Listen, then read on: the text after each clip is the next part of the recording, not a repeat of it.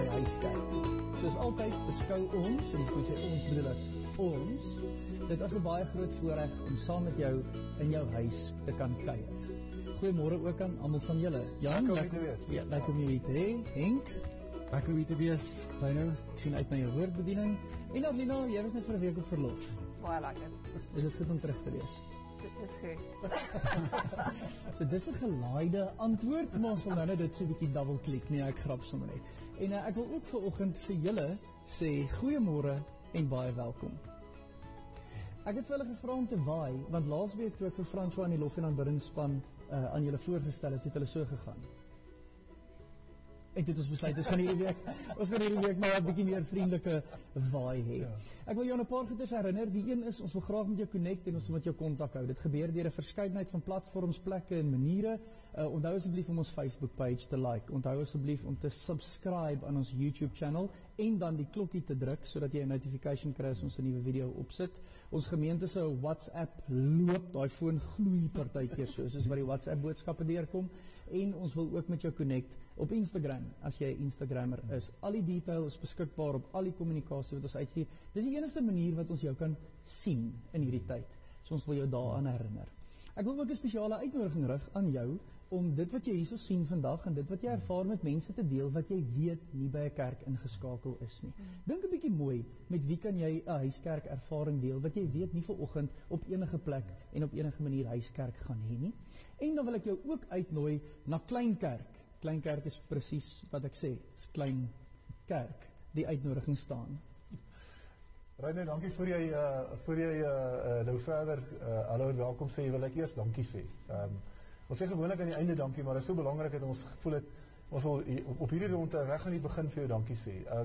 Ek kan nie vir jou sê, ons het 'n min tyd om vir jou te sê hoeveel mense is agter die skerms besig om 'n verskeidenheid van goed te doen. Gister het iemand my die blou tyd gebel en gesê, hier is my nommer, bel my as jy my kan gebruik. Karel en die leefspan is besig met kos en met versorging en met ons seniors wat hulle voorsorg en wat hulle na kyk. En dan by ons kleinkerke is ons kleinkerkleiers aan die kook en aan die werk. Ons moet hulle net keer of hulle gaan saam koffie drink. So ons wil vir jou dankie sê. Dankie dat jy deel is, dankie dat jy deelneem en baie baie dankie dat jy vanoggend 'n dankoffer vir die Here gee. Dit is verbuisterend. Ons slaan ons hande saam oor mense se vergewigheid. Die van julle wat ankerbydraers is, dankie daarvoor dat jy in hierdie tye vasbyt om die bediening te ondersteun en sodat ons die werk van die Here kan doen. Die tyd wat kom gaan al hoe moeiliker raak en ons eer die Here regtig daarvoor dat jy vir ons op hierdie manier ondersteun. Alleen dis genoeg gepraat. Ek dink wil jy nie vir ons help om vandag se huiskerk te begin met 'n woord en 'n seëngroet? Met liefde.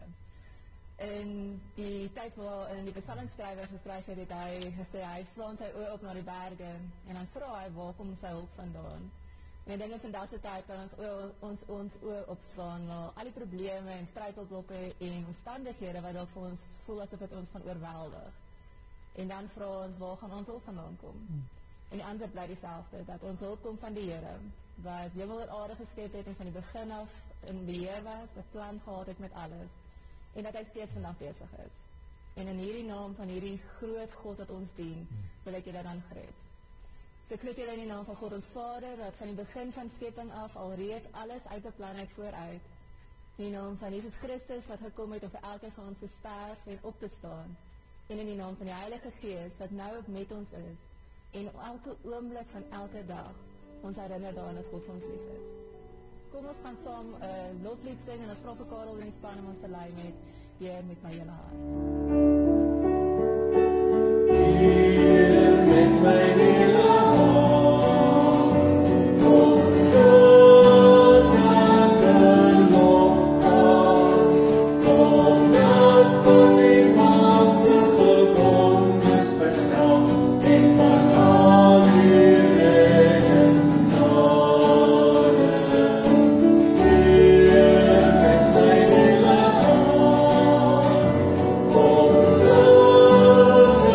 Oh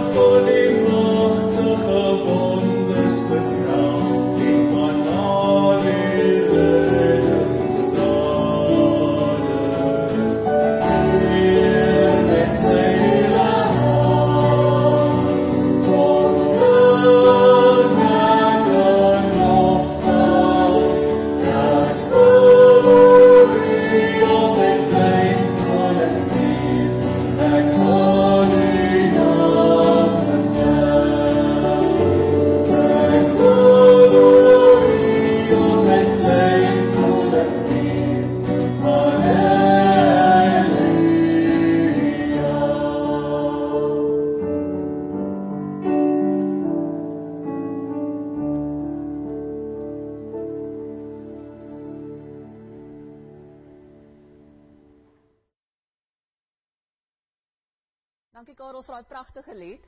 Vanoggend is ek weer aan die woord vir die kindermoment en dit was my nogal uitdagend geweest om te dink, hoe kan ons Romeine 8 vir ons jong maats relevant maak? So, maats, as julle nader kom, het ek hierso 'n stuk wol. Nou, as julle hierso sien, het ek nou al probeer soek, en ek soek nie vir begin van hierdie stukkie, want ek wil hê hy moet weer mooi uit mekaar uit wees. Maar elke keer wanneer ek iets begin trek, begin dit al hoe erger word. Dit voel asof ek dit erger en erger koek. En hoe meer ek besig is, hoe meer geïrriteerd word ek, en ek sukkel, en ek wil skree! En partykeer voel ek so, want ek weet nie meer wat om te sê nie, want alles gebeur net, en ek het nie beheer daaroor nie, my gedagtes voel so. En dan is daar net hierdie sug en hierdie skree wat uitkom. En die ding wat ek geleer het uit wat ons vanoggend leer saam met oom Henk, is dat God het juist die Heilige Gees gestuur om wanneer ons gedagtes so gekoek is en ons niks meer het om te sê nie, dat hy ons help. En dis asof die Heilige Gees kom en daai touwtjie vind en hy rol alles weer presies op soos wat dit moet wees, sodat ons gedagtes verhelder is en net op hom kan fokus. Dat ons nie meer daai emosies beleef wat ons so frustreer nie, maar dat ons regtig weer kan praat met die Here en alles wat op ons hart is kan deel. So wanneer ons nie kan nie, tree die Heilige Gees in en help hy ons daarmee. So kom ons leer nou en luister 'n bietjie meer wat oom Henk vir ons sê oor wat die Heilige Gees juist doen, ook in gebed. Dis vandag my voorreg om die woord te bedien. Voordat ons saam gaan lees, kom ons bid eers saam. Wonderlike Here, dankie vir die voorreg dat ons vandag hier kan saam wees en saam U kan aanbid. Al is ons dalk op ons eie, weet ons is nie alleen nie, want U is by ons. Here, as ek dalk hier saam met my mense sit, wil ek graag kom bid dat U ook by ons sal wees, dat ons die teenwoordigheid ook sal ervaar, as ons nou saam gaan nadink oor die woord. Dankie vir die voorreg dat ons U woord kan hê, dat U ons ook kan leer uit die woord, en daarom bid ek dat U ook U woord vir ons sal oopbreek, dat ons sal hoor dat U vir ons wil sê. Amen. Ek weet nie van jou nie, maar jy is seker, dalk voel jy dalk ook soos ek, al moeg vir corona. Want elke gesprek hoor jy vir of daarteen. Is dit so erg soos almal sê? Is dit nie so erg nie? Wat is jou mening? En daar's 'n klomp teorieë en jy moet jouself net herinner in watter gesprek jy is, want mense word so meegesleer, het sy op sosiale media of in gesprekke, van wat sê jy nou eintlik? Baie daarvan het nogal ook te doen met, waar is God? Kon God dit nie maar gekeer het, dat ons nie deur moet gaan nie, want dit het daarom regtig ons lewe totaal kom verander. Waar was God dan? En die ander goed wat ek hoor, wat mense sê, maar kan God nie maar ons net help, dat ons gou hier kan uitkom, en weer met ons lewe kan aangaan nie? En baie van die vraag is, waar is God? En dalk het jy ook daaroor gewonder, en ek wil graag vandag probeer om met die woord uit jou te help, om te weet, waar is God? Soos jy weet, die afgelope paar weke, het Stefan en Jan, juist na aanleiding van Pinkster, wil vertel van die Heilige Gees en die werk van die Gees. En ek dink, die sleutel vir ons vandag lê daarin, dat God deur sy Gees by ons is vandag, sodat ons ook kan ontdek, dat God ons nie gelos het nie, maar hy wel hier is, in ons krisis, juist wanneer ons voel, ons weet nie eintlik hoe die pad vorentoe lyk nie. Nou daar is baie mense wat probeer sê, hierdie wat ons beleef kan nie so erg wees nie. Baie mense sê, ons is in die eindtyd, en hulle lees baie oor die eindtyd. Daar's baie teorieë wat mense probeer sê, ja, dit is daai persoon se skuld, en dit is hierdie rede, en almal probeer dit daar versit. Daar's selfs mense wat sê, hulle dink, dat hierdie krisis ons beleef is God se straf. Daar's ook mense wat sê, dalk is dit nou juist die geleentheid dat ons vir ander mense kan die evangelie kan bring. En dit maak nie altyd lekker sin nie. Ek het die afgelope week die boek gelees van Tom Wright, God in the Pandemic.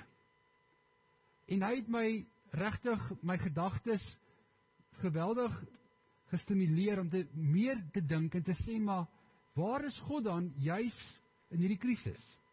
En ek wil jou nooi om vandag saam met my daaroor te dink, waar is God in ons krisis. En die een teks wat vir my uitstaan is Romeine 8. Nou, Romeine 8 is een van my gunsteling hoofstukke, maar ons almal ken die begin van Romeine 8 en die einde van Romeine 8. Romeine 8 wat begin en sê, daar is geen veroordeling meer vir ons wat in Christus is, ons het die Gees ontvang. Die Gees wat in ons is, laat ons uitroep, Abba Vader.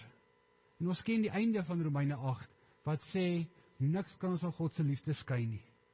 Maar, so het ek ontdek, mis ons partykeer die middel van Romeine 8. En ek dink, daarin lê 'n sleutel vandag vir ons. Romeine 8, vers 18 sê, ek is daarvan oortuig dat die lyding wat ons nou moet verduur, nie opweeg teen die heerlikheid wat God vir ons in die toekoms sal laat aanbreek nie. So Paulus, as hy hier skryf vir die gemeente in Romeine, nadat hy vir hulle verduidelik wat dit beteken om in Christus te wees, wat dit beteken om in 'n nuwe lewe te leef, sê dat die lyding wat ons verduur nie opweeg teen dit wat gaan kom nie. Maar dan kom hy verder en hy sê, die skepping sien met gespanne verwagting daarna uit, dat God sal bekend maak wie sy kinders is. Die skepping of die wêreld is immers nog aan verydeling onderworpe, nie uit eie keuse nie, maar omdat God dit daaraan onderwerp het. Daarby het hy die belofte van hoop gegee.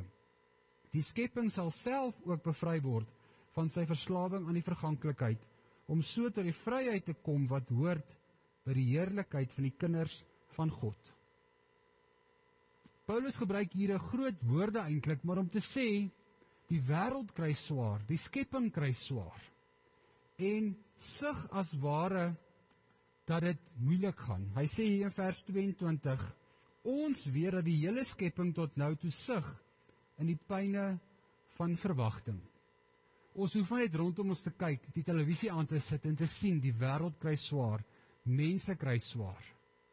En ons wil amper daarby stop en sê, ja, gelukkig kry ons nie swaar nie, so dis okay. Maar nou kom Paulus, hy gaan verder, hy sê, hierso in vers 23, nie die skepping nie, maar ook ons wat die Gees ontvang het as eerste gawe van God, ons sug ook. Ons sien daarna uit dat God sal bekend maak, dat hy ons as sy kinders aangeneem het. Hy sal ons van die verganklikheid bevry. Hoor jy, nie die wêreld kry swaar nie, ons kry ook swaar, ons sug ook. En ons weet nie altyd hoe om dit te sê nie.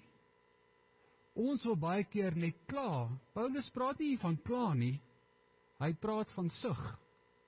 En waarskynlik het jy in die afgelope 70+ dae, hoe lank is ons nou al in grendeltyd, het jy al gesug. Daai sug van, so sug, dat jy hoef nie woorde te gebruik nie, maar almal om jou weet presies hoe jy voel. En dit is iets van wat Paulus hierso sê, hy sê, ons as gelowiges, al het ons die Gees van God, sug ook. En ons kry swaar, ons moet dit vir mekaar sê. Maar, dan kom eintlik die ongelooflike vers 26, wat sê, die Gees staan ons ook in ons swakheid by, ons weet nie wat en hoe ons behoort te bid nie, maar die Gees self pleit vir ons met versigtinge, wat nie met woorde gesê word nie.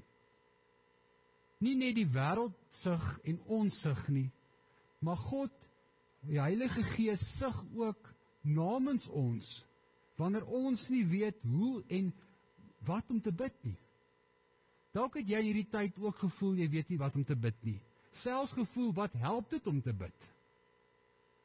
Nou kom Paulus en herinner ons, dat God se Gees saam met ons bid, wanneer ons nie eens weet hoe om te bid nie. Hy gaan verder, hy sê, en God wat die harte deurgrond weet wat die bedoeling van die Gees is, want hy pleit volgens die wil van God vir die gelowiges. Die boodskap vertaal hierdie vers, die Gees vertaal ons versigtinge in hemelse taal. Dink vir 'n oomblik daaraan, wanneer jy nie weet om te bid nie, wanneer ek nie weet om te bid nie, dat God se Gees, wat ons harte ken, dit vertaal, dat God ons versigtinge kan hoor.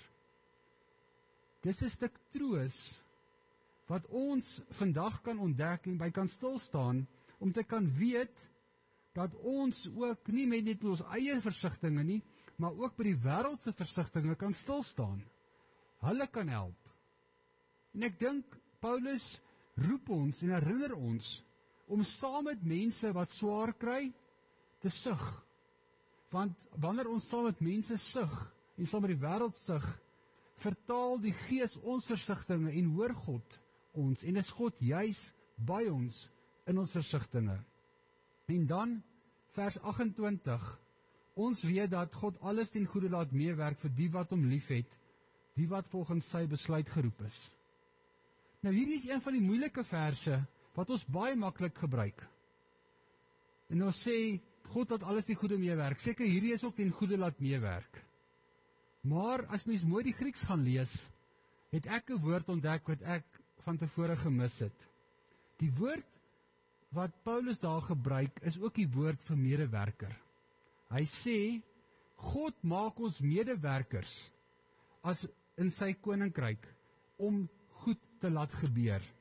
Een van die vertalings wat ek raak lees sê in Engels, God himself cooperates for good with those who love God. Kom ek lees dit weer. God himself cooperates for good with those who love God. Ons word ingenooi saam om met die Here te werk deur sy Gees wat in ons werk om die goeie ook te kan doen. En dit, geliefdes, is nogal vir my 'n aanmoediging en 'n troos en 'n bemagtiging dat ons kan sug en kan weet dat God se Gees ons in staat stel om iets te kan doen. Dat ons sigte kan sigbaar word wanneer ons goed doen. Ek het nogal daaroor gedink dat baie keer wil ons aan God dink as die een wat net gou vir ons alles moet maklik maak. Net beter maak sodat ons kan aangaan met ons gewone lewe. Dink maar aan Petrus. Toe Petrus besef Jesus gaan gekruisig word, toe ruk hy sommer die swaard uit en kap die man se oor af en sê, nee, dit gaan nie gebeur nie. Tog later word Petrus een van Jesus se volgelinge waarop hy sy kerk bou. En later lees ons in 1 Petrus hoe hy vertel dat hy nie kon ophou om goed te doen nie. Ek kom dalk later weer terug na wat ons in 1 Petrus lees. Maar juis wanneer ons besig is om te sug en saam met mense in hulle nood bystaan, ervaar ons iets van God se teenwoordigheid. Ons hoef nie te verklaar en te verstaan presies wat nou met ons gebeur nie. Ek dink aan Jesus, toe hy Johannes 9, die mense vir hom vra, hoekom is die man blind? Is dit oor sy eie sonde, of sy ouers se sonde, probeer verklaar? Wat kom Jesus en sê hy? Hy sê, hierdie man is blind gebore, sodat God verheerlik sal word. Net daarna in Johannes 11, as sy vriend Lazarus gesterf het, en Martha Maria om raakloop, en om eintlik wil teëgaan en sê, as jy was Jesus, sou hy nie gesterf het, jy wil hom eintlik met hom raas, en eintlik verwag dat hy moet raas daaroor. Het Jesus nie vir hulle gesê, dis julle sonde wat julle in hierdie posisie gebring het nie, dis, julle het goed verkeerd gedoen nie. Jesus huil saam met Martha en Maria, want hy sien hulle hartseer. Iets daarvan kan ons vandag reflekteer, wanneer ons sug, wanneer ons swaar kry, wanneer ons saam met mense swaar kry. En dit juis weet dat die Gees ons in staat stel om dit te kan vertaal. En soos ek gesê het, is Paulus dan om te sê, dit moet ook nie net hier bly nie, dit moet ook sigbaar word. Dit moet verder gaan. En daarom sê Paulus bietjie verder hierso in Romeine 8, wat moet ons dan hiervan sê? Niks kan ons van God se liefde skei nie. Juis omdat ons weet, ons versigtinge wat deur die Gees praat, laat ons toe, dat ons kan weet, niks kan ons skei van God se liefde nie. En Paulus noem 'n klomp goed waarvoor hulle bang was. Geen dood of lewe of engele of bose magte of teenwoordige of toekomstige dinge of kragte of hoogte of diepte of enigiets anders in die skepping. Selfs nie eers siekte kan ons skei van God se liefde nie. Die liefde daar is in Christus Jesus, ons Here. Dit is ons versekering vandag. Dit is ons belydenis. Wanneer ons kan sug, weet dat ons saam met die wêreld kan sug, maar dat ons medewerkers is om dit sigbaar te maak, om mense te help, om te gaan waar nood is, om kospakkies te gee, vir mense geld te gee wat dit nodig het, vir mense 'n oproep te maak, mense te bel, kontak te maak, mense wat alleen is, om so sigbaar te deel wat dit beteken om Jesus te volg. En juis as Petrus, wat ek nou na verwys het, as ons 1 Petrus lees, en ons het hierdie week in ons stilte tyd, wat ons vir die WhatsApp uitstuur, het ons 1 Petrus bietjie weer gelees. Sê Petrus, moenie moeg word om goed te doen nie. Wanneer doen jy die wil van God? Hy sê, jy doen die wil van God, wanneer jy nie moeg word om goed te doen nie. So, as jy dalk wonder of jy binne God se wil leef, dan sê Petrus vir ons, wanneer ek goed doen, is ek besig om God se wil te doen. En al kry ek swaar, weet ek, is ek binne God se wil. Ek wil vir ons afsluit met die aanhaling wat ons in ons heel eerste Huiskerk gebruik het, die aanhaling van Martin Luther, wat juis nogal sê, kom ons doen wat ons kan, met dit wat ons het. As hy daarso sê, lees ek vir ons, ek sal God vra om ons genadiglik te beskerm, dit bid ons. Daarna sal ek die lug berook om het suiwer, medisyne afmeet en het neem. Ek sal plekke en mense vermy, waar my teenwoordigheid nie benodig word nie, om te verhoed dat ek geïnfekteer word. Sodoende sal ek nie per abuis ander mense infekteer en hulle dood tot gevolg hê, as gevolg van my eie nalatigheid nie. Dit maak skielik meer sin 14 weke later, toe ons dit die eerste keer gelees het. Indien God dit sou wou om my te neem, sal hy my sekerlik vind. Ek het in elk geval gedoen wat hy van my verwag het, en dus sou ek nie verantwoordelik gewees het vir my eie dood en vir die van ander nie. Maar, indien my naaste my hulp benodig, sal ek nie plekke of mense vermy nie, maar gewillig hulle te help snel. Hierdie is 'n Godvreesende geloof, omdat dit nie voortvarend is nie, en ook nie dwaas is nie, en ook nie godhard nie. En ek dink, dit kan ons standpunt wees, dit kan ons houding wees, dat ons in gebed by mense in nood kan staan, saam met hulle kan sug, self kan sug, kan weet dat God ons sugte hoor, sodat dit sigbaar kan word en vir mense 'n verskil maak, sodat ons verander word om vir ander 'n verskil te maak. Amen. Kom ons bid saam. Here, dankie dat ons aangevuur kan word deur die woord. Here, dit is nie altyd vir ons maklik om dit te hoor nie, want ons besef, ons wil baie keer maar net ons eie hoekie bly sit en maar net ontvang. Maar Here, dankie dat ons juis ook kan kom sug by U, dat ons kan weet dat U ons versigtinge hoor, en dat ons in staat gestel kan word, omdat ons medewerkers van U is, om dit sigbaar te maak. Here, help ons om die goeie te doen.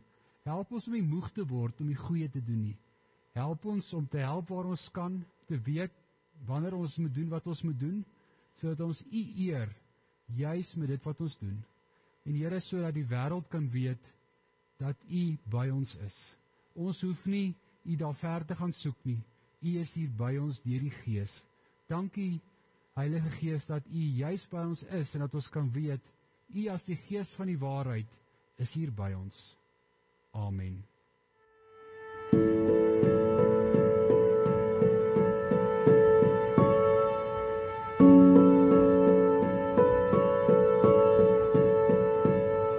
Wonderlike boodskap wat Henk vir ons gebring het. Partykeer verloor ek die fokus daaroor, dat God hier is in die oomblikke.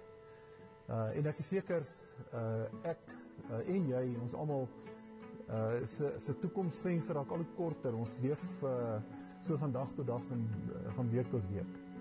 Maar wat lê vir ons voor op die pad vorentoe?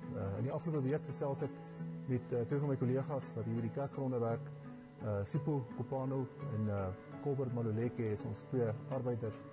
En sommer oor hulle belewenis van lockdown en van die hele COVID ding. Hulle het hierdie week begin werk weer. Hulle was in vorige 2 maande in lockdown by die huis gewees. En hulle vertel my van hoe die busse groot kruise op het in die middelste sitplek. Die taxis lyk my stop maar vol, so hulle ry eerder maar met die bus. Hoe hulle met 'n sanitizer in hulle sak loop as hulle uit die bus uitkom om die hande te was en die seker te maak dat hulle volgens die higiëniese voorskrifte van waarvoor ons moet gaan, hulle self skoon en netjies hou om nie deel te wees van die probleem nie, soos Henk nou gesê het.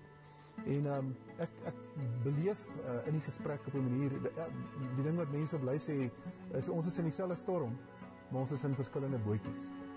En ek wil vandag op 'n manier, eintlik maar net so vir 'n oomblik by jou stil staan, daar by jou boot, en vir jou sê, roei, dit gaan alright wees. Ons beweeg nou in Gauteng in die piekfase in. Die mense wat ek na kyk en wat ek lees, probeer verskillende menings lees, sê vir ons tussen Julie, Augustus, September, gaan ons die piekinfeksieteit hê in ons in Gauteng en omgewing. En dit beteken dat soos die lockdown se vlakke afgaan, dinge nie noodwendig beter gaan word. Van my vriende in die gemeente, van my mense wat ek lief het al vormpies gekry by die werk. Daar's van ons gemeentelede se besighede wat nie gaan oopmaak nie. Ek het in die week gesels met 'n reisagent wat besig is om vrugte te verkoop. Want sy het nie nou werk nie en sy het 3 maande nie gewerk nie en sy gaan waarskynlik vir 6 maande nie haar werk kan doen. So ergens in die tyd wat voor ons wag, is dit asof die pad bietjie klipperiger gaan raak in die wêreld waarin ons leef. En die wonder van vandag se boodskap is dat dit is nie iets waarvoor ons hoef bang te wees. Een van die goed wat David Pieneman, vandag het ons in 'n webinar gesit en na hom geluister, en een van die goed wat hy gesê het, wat my getref het, is dat COVID het sekere goed kom erger maak. Dit het nie eintlik nuwe goed gebring nie. En een van die goed wil ek net vir 'n oomblik jou by laat stil staan wat hy van praat, en hy praat van isolasie. Individualisme, ek doen my eie ding op my erf en ek steur my nie ander mense nie, het isolasie geword. En ek wil vir jou nooi vandag, as jy vorentoe kyk, om nie jouself te laat isoleer nie. Dis hoekom ons klein kerke het. As dalk so 'n bietjie moeite as iemand nou bly vir jou WhatsApp stuur, dan wil jy nie met jou klein kerkleier net kontak maak nie. Ons weet, baie van ons mense het nie genoeg data om saam te sit op 'n video oproep nie. Ons weet, baie van ons mense se fone kan nie noodwendig van die tegnologie hanteer nie. Ons is nou besig saam met ons administrasiespan om te onderskei en te sê watter mense trek ons in deur 'n telefoonoproep, watter mense stuur ons 'n WhatsApp voor. Maar as jy kan, en jou kleinkerkleier reik uit na jou toe hier voor die naweek, sê vir hom 'n boodskap, jy sê vir hom, jong, ek het nie data nie, maar dankie dat jy met my kontak maak. En as dit vir jou moontlik is, skakel in, as het jy nie die klank aan en nie die prentjie, dat jy 'n bietjie data spaar, sodat ons kan in kontak wees met mekaar. Want wanneer die krisis kom, vriende in die gemeente, mense wat ek lief het, lidmate van ons, het in kwarantyne begin ingaan in ons omgewing. Die hospitale in ons omgewing begin ons hoor, moet sekere dele toemaak en skoonmaak en oopmaak, en ons het 7 gevalle daar en 8 gevalle daar. Hoe help ons iemand wat in kwarantyne moet wees in sy huis? Ons gaan met inkopies doen vir. En dan gaan nie weet as jy nie ingehak is ergens. So dis my uitnodiging aan jou, moenie jouself isoleer nie. Dan die pad vorentoe kyk hoeveel hande jy kan vashou. In ons kleinkerke bruis dit. Soveel so dat ons kleinkerk mense sê hulle wil by mekaar begin kuier. Ons kan dit nie doen. Ons moet nog 'n bietjie wag daarmee. So dis die uitnodiging. Die pad vorentoe is saam. You want to go fast? Go alone. You want to go far? Go together.